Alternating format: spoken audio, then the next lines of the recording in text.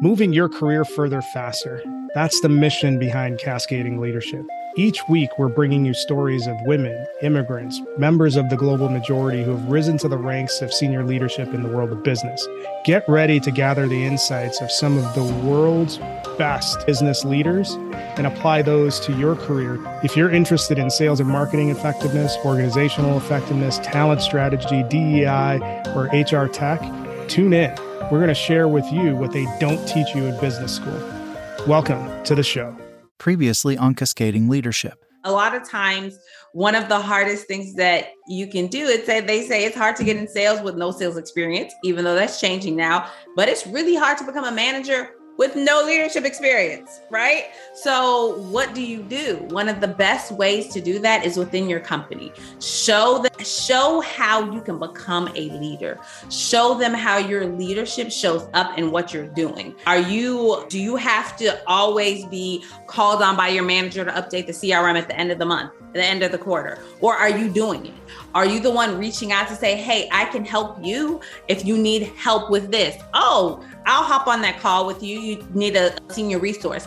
Be that person that shows up for other people. Volunteer to find ways to help. Elevate your voice. And now, more of our conversation with Weleyne. I don't disagree with anything that you said. I think one of the things that came out of that, the way that I understood it, is you have to not only own your own responsibility. So that's one way that you can demonstrate or show leadership. You mentioned elevate others, but there's a limit to that, right? So where do you draw the line of, hey, I want to show these things, but I don't want to be taken advantage of as a springboard into being your own agent? So what were the things that you learned that created that balancing act? So you make a really good point. And so this is really something that affects women and underrepresented minorities a lot.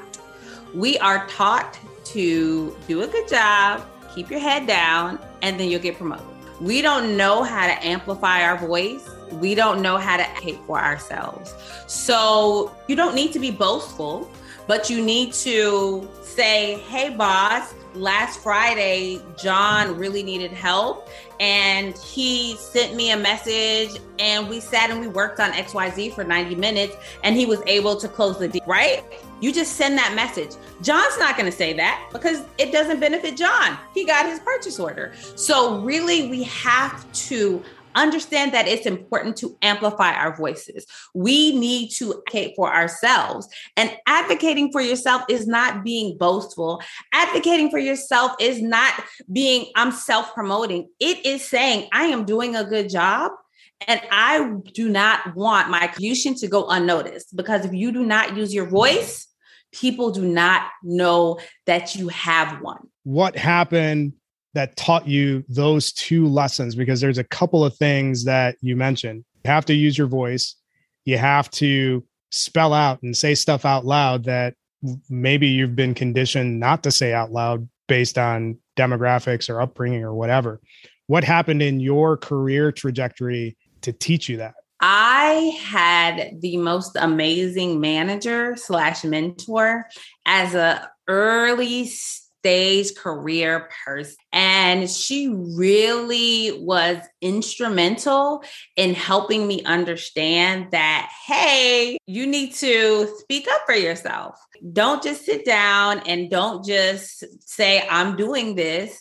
And I think I'll even roll it back to when I was in college. So I went to a historically Black university, and also known as the HBCU. And my department chairperson, he was very firm that we could not go to summer school. So he was like, you can't go to summer school. You go to school during the school year, but during the summer, you need to be out there getting experiences. So we went on summer internships. I worked at a nuclear power plant. I did all kinds of stuff in college. And so I literally would have to do 8 to 10 weeks of research and present it to a whole bunch of professors, like literally, and grad students, people who knew so much more than me, people who had so much more tenure than I did. But what our professor, our department chair told us, you know a lot about what you did. Be confident in what you know and what you're doing. They know a lot about everything else, but you know a lot about your area. And so doing that practice, practicing speaking, practicing using my voice whenever I could allow me to speak up for myself. It allowed me to not say, no, that's not okay. We're not going to do that. If I remember correctly, there was a period in your career trajectory in the corporate world that kind of opened your eyes pretty big in terms of, hey, the level of appreciation or reward for the performance that you were delivering. So tell us a little bit about that. You were a high performing individual contributor. Then you earned a leadership position. What happened when you took that leadership mantle in terms of the team that you took over and the results there? So as a person in the corporate realm, I literally had 4 weeks of travel. Like literally, I was in Norway, I was in London, I was in New York, I was in California, I was literally all over the world in a 4-week period. And at the end of that 4-week period, I had to present to our board. And the board, and after I presented the plan to the board, what we had done this year, that year, and what our plan was for the following year, they were like, that's it? That's all you guys have done? I was like, hold on. What do you mean that's it? That's all we've done. And I realized at that moment, no matter how hard I work or what I do or how hard I try, this is not a place that I can grow and develop. So it is important to elevate your voice. It is important to do what you need to do to climb that ladder. But at some point, you have to realize whether or not the organization that you're with is one where you can grow and develop and thrive. If they are not appreciating your hard work and your investment and realizing that you're away from your family, you're away from your home. Like I remember being on FaceTime. I was in Norway in FaceTime watching my kids go trick-or-treating in the snow on Halloween. That is a distinct moment that is imprinted in my brain. And so your organization must have the culture that encourages that makes sure that you work hard and you're rewarded somehow. And reward is not always monetary. A lot of organizations are like, we pay you well. That's not how everyone is motivated. Right? People are motivated differently. And it's our job as leaders to recognize that. If you were to advise your younger self on the proper mindset as you're making this journey, what's the frame of mind that every employee needs to have so they're not in this position where they're quote unquote exploited for the effort that they're putting in? What should they reorient their brain to so that you're keeping your priorities in order and not creating the risk of being taken advantage of? So what you really have to do is you have to throttle, right? And when you think about throttling, it's literally, I have all of these amazing, great ideas, but instead of jumping feet first, head first, and doing all things at one time, I'm going to take it one initiative at a time. And you do the one thing, you work on the one project, and you see the reaction that you're getting. Is your leadership appreciating it? Are your colleagues seeming like they're jealous? So you really have to understand the environment that you're operating in. Because if you're operating in an environment that doesn't thrive on curiosity and creativity and initiative, then that may not be the place for you. But not everybody's like that. Some people are like, I just want to do my job. And if you're in a place like that, then that's where you should be. So it's really important. And I think even before you get into that position, you should do that.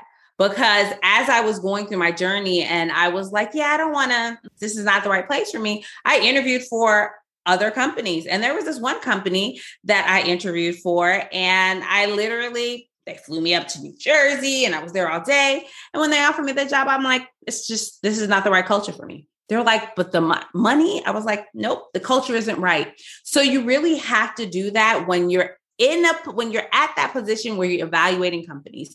And then once you're in, you need to understand, how can my boss best support me, and have those honest, open conversations. So it's interesting, your comment about throttling, and I made a face while you were making it because talking about one initiative at a time. And my leader is always talking to me about, dude, you got to chill out because you're trying to boil the ocean. And I'm like all about, hey, there's 50 things that need to be done. Let's just go and tackle it all at once. So the discipline that needs to be built to focus on one thing at a time, it's hard. Oh, it's man. Hard.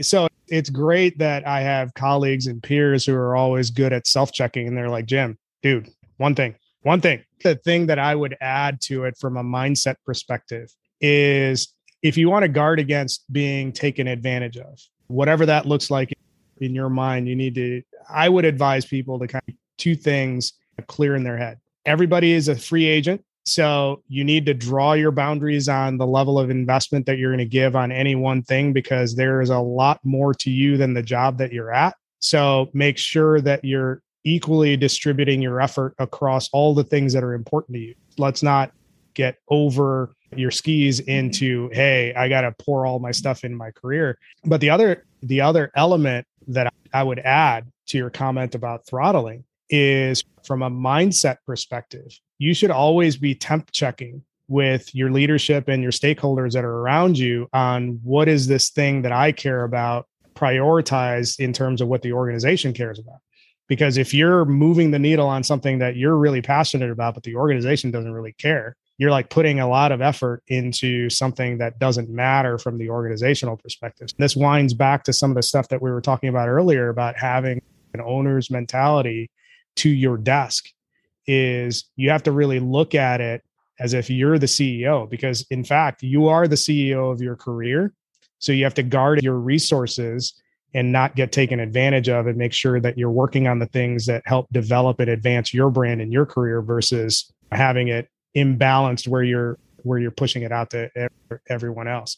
I think the only thing that was also sparked as you were saying, and when you said that, getting that temperature check from your leadership and the stakeholders that are important for your career development, is to learn how to say no, or setting realistic expectations. So if you sit down and you're having your one-to-one with your leader and they're like, oh, okay, I need these 10 things done. Do you think you can get them done by the end of the month? And you just say yes, because you think that's what your leader wants you to hear. That's not the right thing to do. Like having the courage to say, so thanks so much for entrusting me with all of these wonderful initiatives, but it's going to take me more like 6 weeks or 8 weeks, or I can get these done, but I can't get all of these done. Because when you're overloaded, then you become burnt out, and you're talking about the mindset, and we talk about mental health these days. The thing is, when you're working 60, 70, 80 hours a week, you're not at your best. And so you're only doing half. You're being a half of a parent, a half of a spouse, a half of a sibling, a half of a cousin, a half of a child. You're not being your full self to anything or anyone. And so it's not you operating in your best. For those listening, you have two brown people talking. So we already know at a certain level culturally, you and I are oddballs because we're loud and we will speak up, but we had to learn to do that. But by and large, a lot of people that fit in our demographics tend not to be. Keep your head down, try your best, do what you can, don't rock the boat. All of these things, establishing boundaries and saying no. I'm sure there are people who are earlier in their career that are like freaking the hell out. I was like, how am I supposed to do that? How do you break away from all of that conditioning? What are the things that you should be doing to help temperature check and get you oriented the right way, especially if you're from an underrepresented community, to have more agency in yourself? Because all of these things, if you say it in the wrong way or at the wrong time, that creates a level of risk that people like us have to be aware of that the majority typically doesn't. First of all, you got to have these conversations with yourself before you have them with anyone else. Like you said, we're both loud. We both like to talk. Like I see a video of you every day on LinkedIn. One of me every day on LinkedIn talking about something that is not in the norm. But it took practice to get there, right? I was looking at some videos that I did a couple of years ago and I was like, wow, was that me? So just know that the first step is the first time you say no, or the first time you stand up for yourself, it's going to be uncomfortable. It's going to be hard. It's going to take a lot of practice. But when you sit down and you're prioritizing what your day looks like, what's your month, what's your quarter, you literally have these written. And I always put goals in 3 separate categories. I say you have your personal goals, professional goals, and your financial goals. And if what you're doing, the initiative that you are being asked to lead up or to do doesn't help you achieve one of those 3 goals, then you have to tell yourself, I don't need to be working on this right now. I have to push it off. And so then how do you translate that into your boss? You ask, you request a meeting. So that's the first thing. Don't wait for a meeting that they call with you. You request a meeting.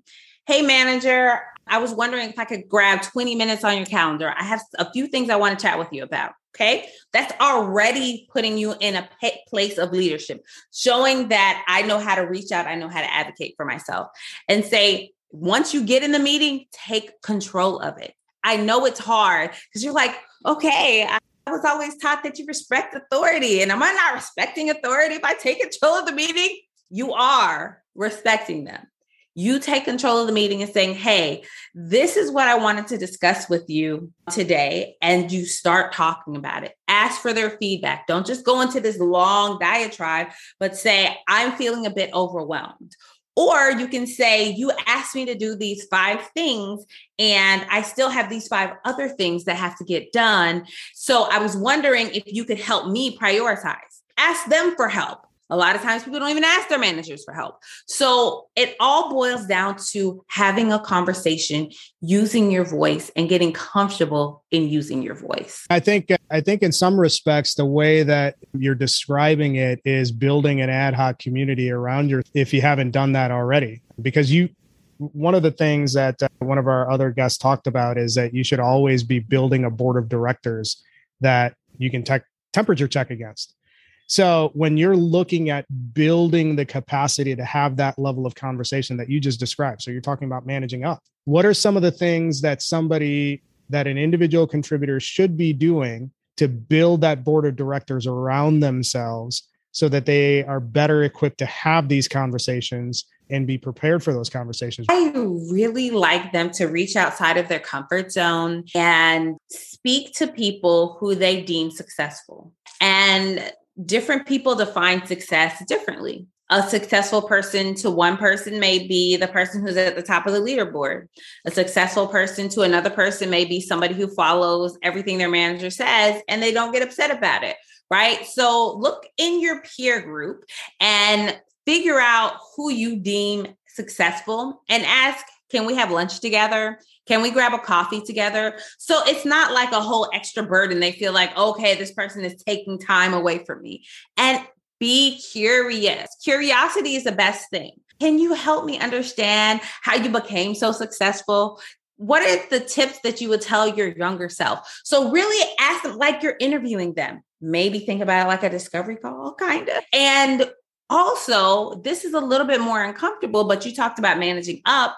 And when I talk about being an individual contributor or being a manager, I say you have to manage across, up, and down, right? So you go across, you find somebody who's more successful than you are. Then I always say, if you're trying to get up to another level, you want to move into a management or a leadership or the C-suite, whatever that is, try to find somebody who has a similar background to you. So me, I was a chemist. My mentor was a previous engineer who moved into sales leadership. So I was like, how did you do that? And mind you, a lot of times we have what I like to call similarity bias, right? So we're attracted to people who look like us, talk like us, sound like us, and that's okay sometimes. Sometimes you need to say, hey, this person doesn't look like me.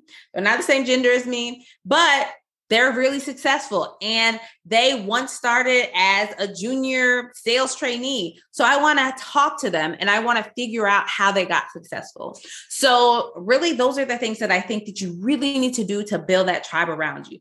Find people on your team that are more successful, and then look in the upper echelon, one step above you and steps above that. Who has a similar background as you? And when I think about what you just described, the way it strikes me is that there's general business advice. So if you're an entrepreneur, and I'm going to put this in the context of being entrepreneurial, you should be splitting your time where, let's say 80% of your time is working in your business and the other 20% should be working on your business. So how does that relate with what you just described in terms of an individual contributor building their board of directors around them? Is there a parallel there? Absolutely. As an entrepreneur, 100% you need to be around people that are more successful than you. You don't need to be wallowing with people who are like on your same level, because that's where you get ideas, right? That's how you really say, hey, wow, you've been doing this for 10, 15, 20 years. How do I become like you? Like when I first started my business, I did a SWOT. I actually make all salespeople do this, right? But I did a SWOT. And literally this year, one of the people I did my SWOT on was Colleen Stanley. I don't know if anybody knows her, but she's like a big sales trainer. And I got to meet her this year. I was like, oh my gosh, I got to meet somebody I did my SWOT on, right? And it was because I was watching what she did. I saw the things she talked about. She talks about sales leadership like I talk about it. She talks about being an empathetic leader, like the things that resonated with me. I was like, I want to understand more about her. I never had a conversation with her before I met her in person. I just follow her on LinkedIn. I sign up for her newsletter. I read her blog. So even as you're trying to develop this board of directors, as an entrepreneur, as an individual contributor, there may be someone you admire and you can't get access to them right away, or maybe you don't want to. But learn from them, absorb their content, because they're probably big on TikTok or Twitter or LinkedIn or something. And that is really what you have to do. So you shift that mindset. And then finally, you really physically need to have a tribe of people. Like I have someone and we talk all about our business, our financials, our employee, like we talk all about it. As an entrepreneur, you need that. You need someone that you can be 100% open and honest with. And you can be like, oh my gosh, I had a bad month. I only made this. And you're like, okay, what ideas do you have for me to do X, Y, Z? You swap ideas. You think about things. The reason why I threw out the entrepreneurial component of it as a direct parallel, sales, more than just about any other function in any other organization, is extremely entrepreneurial. If you're not being entrepreneurial in sales, you're doing it wrong. It is for nerds like us. It's great because you get to experiment and A/B test everything that you can think of. You can A/B test subject lines on emails and see what happens. If you're not doing that and you're expecting to be successful, I'm sure you can still achieve success without doing it, but you really need to be operationalizing your curiosity and your inner scientist to test out all of these different things and just experiment. I think whether you're a true entrepreneur or in sales as a team member, you really should tap into that innovation engine as you move through. Tune in next time for the conclusion of our conversation with Weleyne. Thank you for listening to this episode of Cascading Leadership. We hope you enjoyed the story as much as we did. Make sure you subscribe to our show on your favorite podcast player. Follow us on YouTube, TikTok, LinkedIn, Twitter, and Facebook. Leave us a review.